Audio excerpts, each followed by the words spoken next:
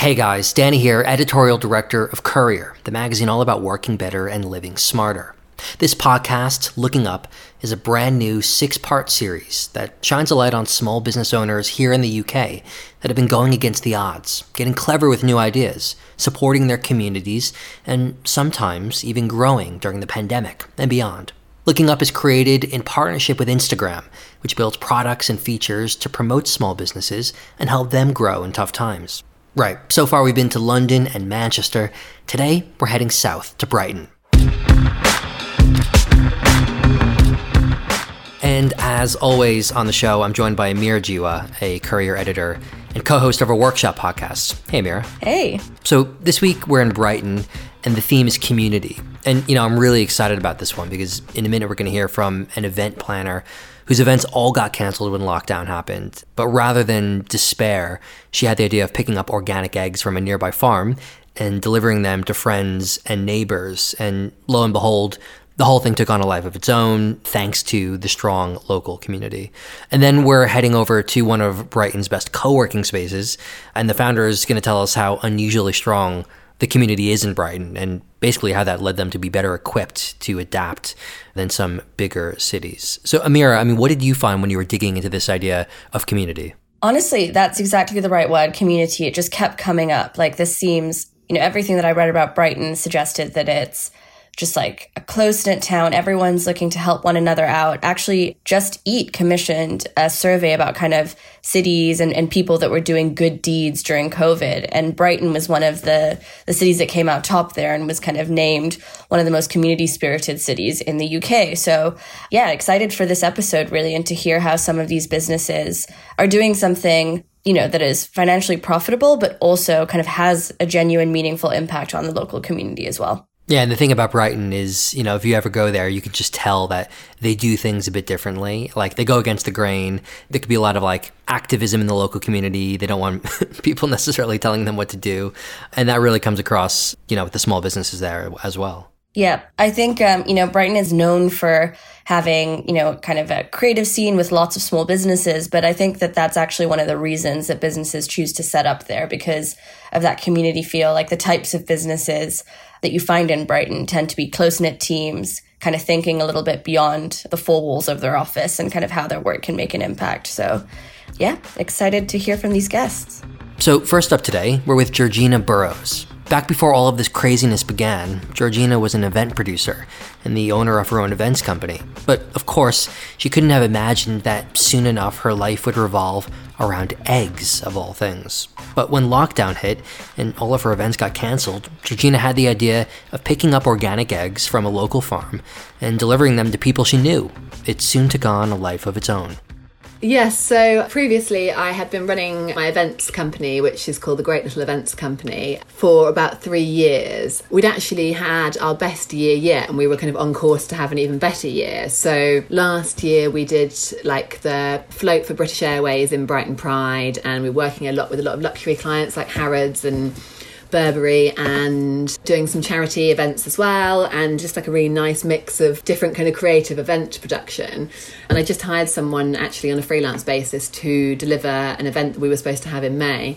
So it was all really good until March, and then it all went a little bit pear-shaped. Everything dried up? All the gigs were cancelled? Because I think we had a bit of an early warning really in the events industry. I think we were actually getting cancellations before everyone else realised the scale of what was going to happen. So I had 1 week where I have 5 projects on the go, and a couple of them were quite big sort of conferences for an insurance company, and everything got cancelled in 5 days. So it was an awful week, and I had to tell the girl that I had hired to freelance with me that we weren't going to be doing the event anymore, and she'd obviously had a week of people telling her that as well, so it was awful, and it was really concerning. And it was before they'd announced their self-employed support scheme as well, so it was actually terrifying because I just didn't know what was going to happen really. And yeah, I had one event actually cancelled with 2 weeks' notice because they couldn't risk people flying in from around the world. But I didn't think any of us had any idea of the scale of what was going to happen. I thought it was going to be over in a month or two, and obviously not. Yeah, you and everybody else. Obviously at some point you got the idea of, oh, I can go to my local farm and pick up some organic eggs and deliver it to friends and family.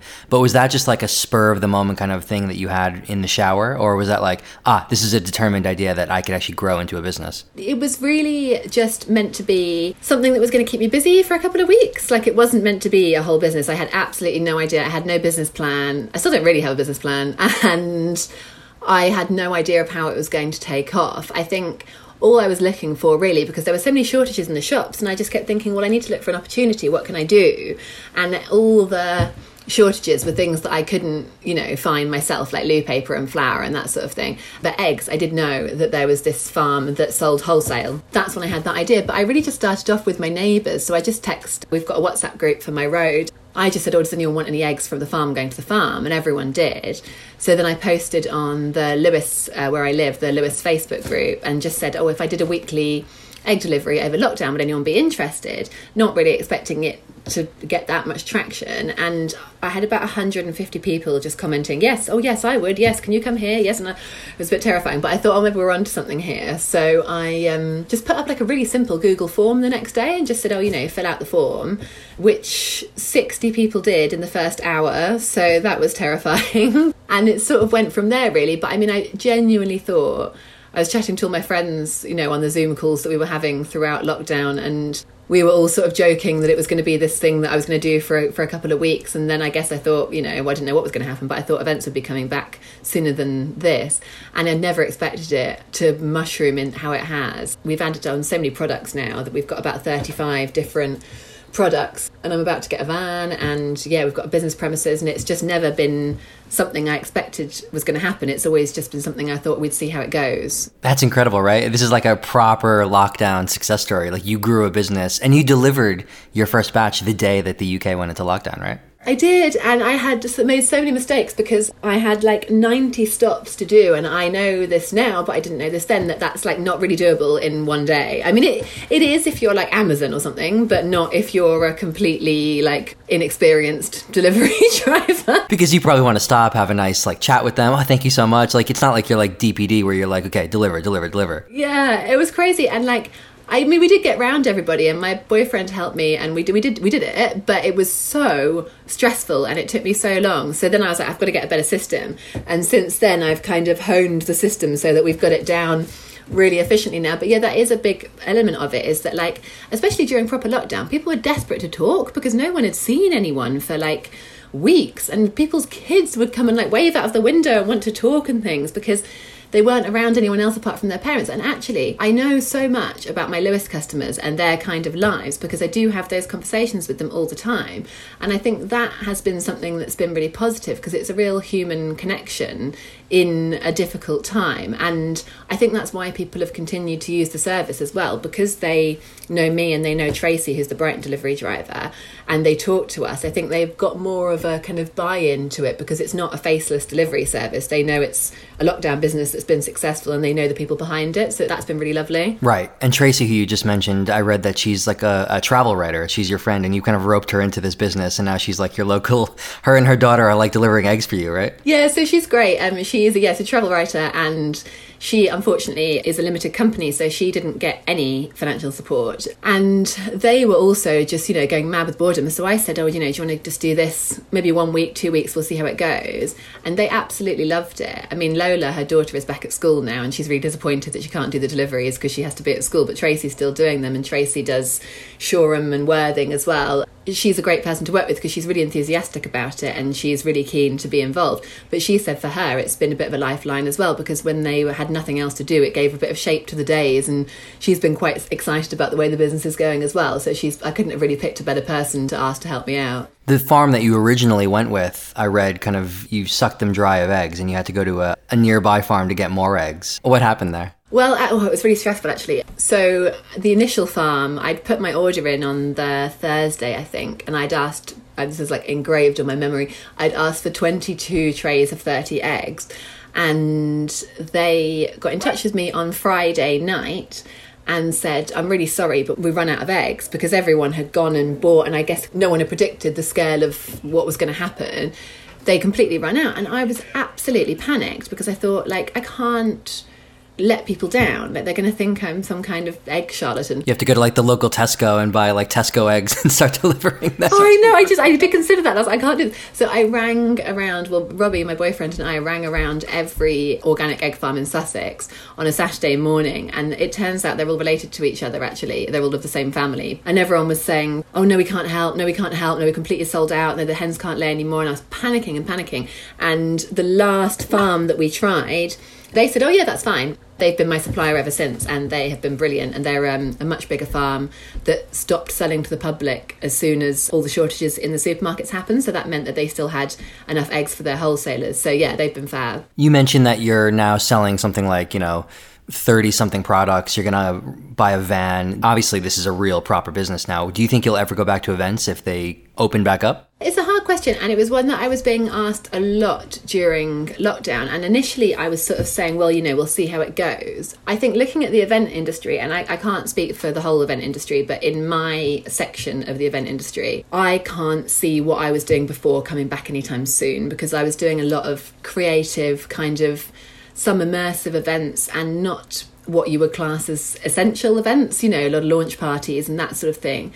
I can't see that a lot of clients are going to have the money or the inclination to fly their staff around the world for conferences. And I think a lot of people aren't going to have the money to splash. Initially, I was thinking I'd be back in events by the end of the year. Now I've actually decided I'm going to really commit to this new business. There's so many people in the event industry who are so deserving of work and desperate for work. And because I've got this business and it's working well, I don't really want to sort of enter that fray, really. So I've been applying for some grant funding. I've borrowed some money to get a van. I've got this new premises, and I'm actually really committing to kind of, this business is going to be my business now for at least the next kind of year. And I'm going to put a bit more kind of planning behind it, because I think before I was just being very casual and sort of seeing how it went, which is a good way in some ways, I think, because I think then you don't worry too much, you're just testing things out. Whereas now I'm trying to be a bit more strategic and make a bit more of a plan and really figure out where we're going to go next. So yeah, it's definitely going to be around for the foreseeable future. Yeah. And what you just said there about trying things out, I mean, that's what strikes me most about this, is you saw an immediate need. You just went on Facebook, you popped up a sheet on Google, you hired your friend who's a writer, and you just called a farm, and then you got this business together in like a couple of weeks, it seems, right? What do you think that says about just being really nimble? And, you didn't hire some big firm to help you out. You didn't buy like a subscription to a productivity platform or any of the software, expensive software. You just kind of did it really lo-fi. Yeah, I mean, I think I've always had quite a grassroots approach to business anyway. I've never sort of done any of those kind of things. I'm not, for someone who's often an events strategist, I'm not necessarily particularly strategic in my own businesses. But I think that if you were going to go for it in a way that was very structured and planned, it would never have worked, because the whole point of the business was that it was a bit of a reaction to what was happening at the time. So, I mean, I had the idea and I had the form up 24 hours later, and then we were doing the deliveries in like a few days, like I didn't really give myself any time to think. And I've definitely made life a bit more stressful for myself in some ways, because I haven't planned or worked things out. So I've had to learn things the hard way. But I think that actually during lockdown and during this kind of economical sort of world that we're in at the moment, it's actually a really, really great time to be trying things out, because if it doesn't work, who cares? There's so much other stuff going on in the world that I think if you're going to fall flat on your face, it's probably quite a good time to do it. But I think most people, if you're fulfilling a need, it will work. But I think it's not something that ever would have been successful had I ever taken a little bit longer about it. Like, it was definitely a quick, fairly nimble approach to pivoting a business. But like I say, I guess if I'd known how big it was going to get and how long it was going to go on for, then maybe I would have been a bit more intimidated by it. But because I've always been taking it week to week and just seeing what happens, and I don't think anyone in the world knows what's going to happen in a week's time or 2 weeks at the moment. And that can be quite freeing, actually, in lots of ways. I think it's quite liberating, really, to just see how it goes, and then next week you make your decision on what's happening then and sort of pivot your approach from there. So yeah, I think it's worked in my favour, definitely. Coming up after the break, we're with the owner of one of Brighton's best co-working spaces to see how they've adapted and survived. That's up next. Hi, it's Amira. I'm speaking with small business founders who used Instagram to thrive during lockdown. Here's Carlos Riestra, the owner of Carlito Burrito, a Mexican street food company that started a food truck and has since added a Brighton restaurant. When the pandemic hit, at the beginning, we didn't know how we're going to carry on trading, but when it pivoted to the Just Takeaway, we were able to act quickly. We signed with another delivery company. And yeah, for us, it was much easier just to focus on the delivery side of the business. You know, as a food truck and now a delivery business, how have you used Instagram to support your business? Social media has been the pivot of how we present our business. It's basically our vision of what we're doing. And I want to show my customers what it is to work in that place every day. Not only just that, it helped us a lot as an inspiration because for the people that we follow and other businesses around the world that resonates with us, it was always good to check what they're doing and just get inspiration and act more decisively. Are there any features in particular that you found, really useful? When we buy ads, we can narrow it down specifically of who will benefit from our promotions. So just kind of like we're targeting customers in our local areas, maybe targeting on specific regions and specific people, we managed to get that audience. I mean, you can see real-time data and analytics of whatever you do and see exactly what has worked. We started really focusing on certain types of our clientele and really narrow it down to who is the people who comes and who is benefits from our local community. And then grow from there to create a profile of who visit the restaurant. No? So I think without having that first-hand experience of the analytics of that vast data pool, you didn't know where to aim or how to move. And has that, super specific targeting translated into growth for your business? Yes, and besides that, it's just, I kind of look back how we used to do things and how we used to reach people. We used to do flyers or, you had to physically go out there and there's lots of logistics and lots of effort going into targeting or just putting your business out there, no? Finally, do you have any advice for other small business owners who want to use Instagram to grow their businesses? We always want to share our personal experience, and I think that people react really well with the personal story. So try to be genuine, but try to give that personal touch. And as well, sometimes, as I said, it could be really, really overwhelming, this vast world of the social media. So as I said, just start smalling, no? Maybe just targeting a neighborhood or an office space or a school and really just engage with those customers, and then you can feel the proportion of finding your place in the social media, no? When COVID first emerged, lots of people thought that the co-working industry would be destroyed. With working from home and social distancing, how could a sector that relied on physical spaces and people sitting shoulder to shoulder possibly survive? But a funny thing happened. Although offices were closed, not everyone wanted to work from their sofa every day. So interest in alternatives, local co-working spots basically, actually increased. In Brighton, we're joined now by Seb Royal and Emily Lashmar, the founder and creative director, respectively, of the independent co-working brand Platform. They explain how they managed to keep afloat and what might happen next. We're quite unusual in the co-working or shared office industry in that we have a lot of co-working members, individual freelancers and remote workers, organisations that work up in London. And so those people initially would press that button to leave. And we saw that happen quite quickly. But out of those 500 members that we had, 200 of them stayed with us. And a lot of that's to do with our brand loyalty and that people have connected with our brand in Brighton. We've been here, we've been in the community, we're embedded within the community, and that's enabled us to sort of keep the flag going and the brand going. The offices took a little bit longer to unwind. And we worked closely with our members in the offices to kind of support them and help them come through the crisis. So we've then seen quite an upturn since June. And we've added members. We added another 100 members in 3 months. So our numbers are increasing since that kind of low point.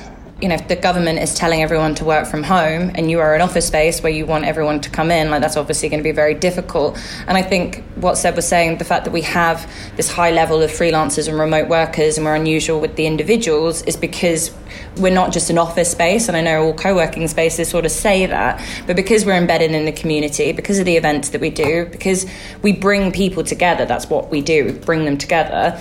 when you couldn't do that in a physical space, I think we managed to do a lot of it online, but we wanted to keep everyone as close as possible and help everyone along the way. Everyone was in such like turmoil that we were just doing everything in our power to help keep that together. So even though we had members leave, a lot of them were choosing to pause. They weren't choosing to just pull the plug and leave. They were choosing to take credits or work with us to eventually come back. Yeah, and it's not only the government telling people to work from home, it's telling people to work from home, then everybody go back to the office, and now it's again everybody work from home. And it's that uncertainty of like, how can I plan my company in the near term when I don't even know if I'll be allowed to function? I think we had this bit when the Prime Minister said work from home again, when the message changed recently.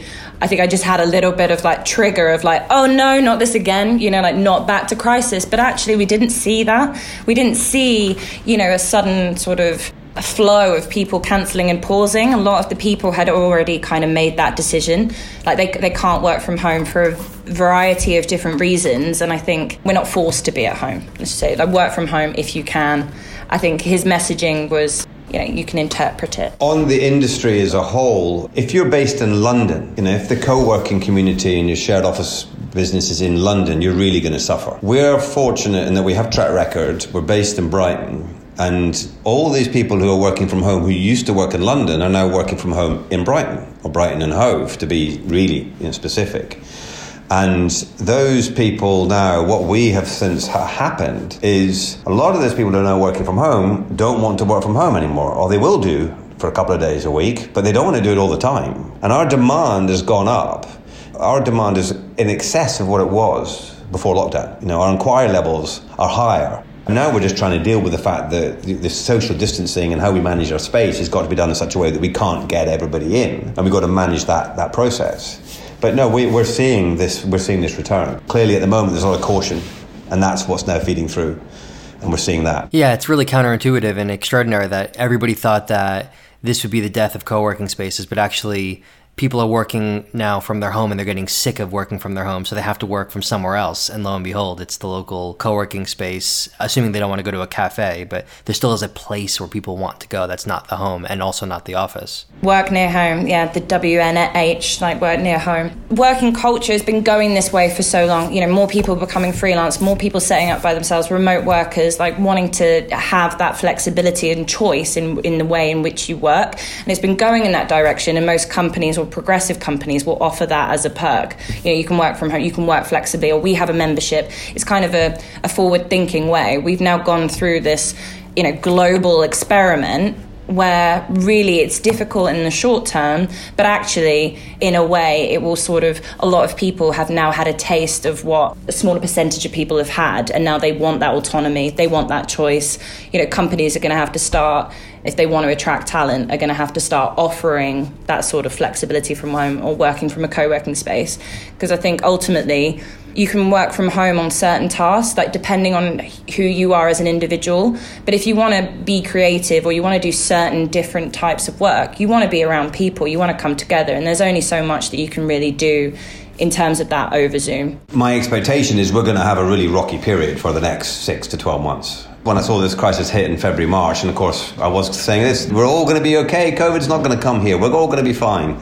When the crisis hit in March, I predicted we'd be through this by September. And I thought I would see a quick recovery. I'm an eternal optimist when it comes to that side of things, and we will come back and people will migrate towards co-working and shared offices because it's flexible, and flexible working is going to become the way of the future. But what's happening now is we have still at least a further 6 to 12 months to get through. I do think there will be a shift to this hub and spoke model that people are talking about, so that you'll have space in London or major cities, but you'll have regional locations, and they might become more predominant as local workers move to work in those spaces. And we've actually seen that. We've done a deal with an energy company who have an office for 700 people in London, which they're just not occupying. And they accelerated a new office in Brighton, and they put 30 people down here, and they're recruiting down here. They've taken space from us here for that reason, is it's easier to get people here. So I think not just the co-working market, but the office market's really going to suffer in central London for a period of time. From our industry's perspective, we are seeing opportunities from, and we're seeing one of the things about growth is a lot of landlords are approaching us now, both in this market and in others, as to operate their space, to bring community into their buildings, and also as a route to filling space, because we are able to deliver flexibility, manage the operations of the building, and deliver community, which is something which landlords can't necessarily do. And for us, it's then just a question of timing, is to work out when is the right time to open new spaces. And we're reassessing where we're going to open. Do we open in another big city to begin with, or do we open in a regional market first? That's where I think the opportunity lies. I want to talk about Brighton just for a bit, because it's known as a city for doing things a bit differently, going against the grain. Small businesses tend to be really outspoken and, you know, they just say what they mean. I don't know if that's a stereotype or true or not. I mean, I'm keen to know what you think, but how have they rallied around the community and each other during the past, 6 months? I would say that I agree with you. Maybe it is a stereotype of Brighton people, but we're definitely the sort of outliers, or, we don't necessarily go with the general status quo. There's a large community of purpose-led businesses here. So, people, planet, purpose, like finding what it is that you want to do. So, again, people come to Brighton because they want to do it slightly differently. I think the thing with Brighton and Hove is as well, we're only a city because we don't have a cathedral, because we joined with Hove. So it is not a small community, but you meet a lot of people very, very quickly. You kind of understand what is going on very quickly. And I think that one thing that COVID did is maybe before with larger organisations where they might have taken a long time to make decisions or to collaborate with other organisations, is that I think that that's what Zoom has done. You can just jump on a call and you can make things happen because you're all in the same boat, and you can do it for the greater good of your members or your customers or the general community at large. And I think whenever you go through a crisis, you rally around and everyone looks at the resources they have and then they get shit done. So I think that's kind of what's happened over the past 6 months, is that things that wouldn't normally have happened pre-COVID times have managed to happen. And that was episode 3 of Looking Up. Coming up next week, we head to Bristol to see how businesses there have adapted and pivoted, and of course any lessons they've learned along the way. Looking Up is created in partnership with Instagram, which built products and features to promote and support small businesses and to help them grow in tough times. For more stories from Courier, head to couriermedia.co. I'm Daniel Giacopelli. We'll see you next week.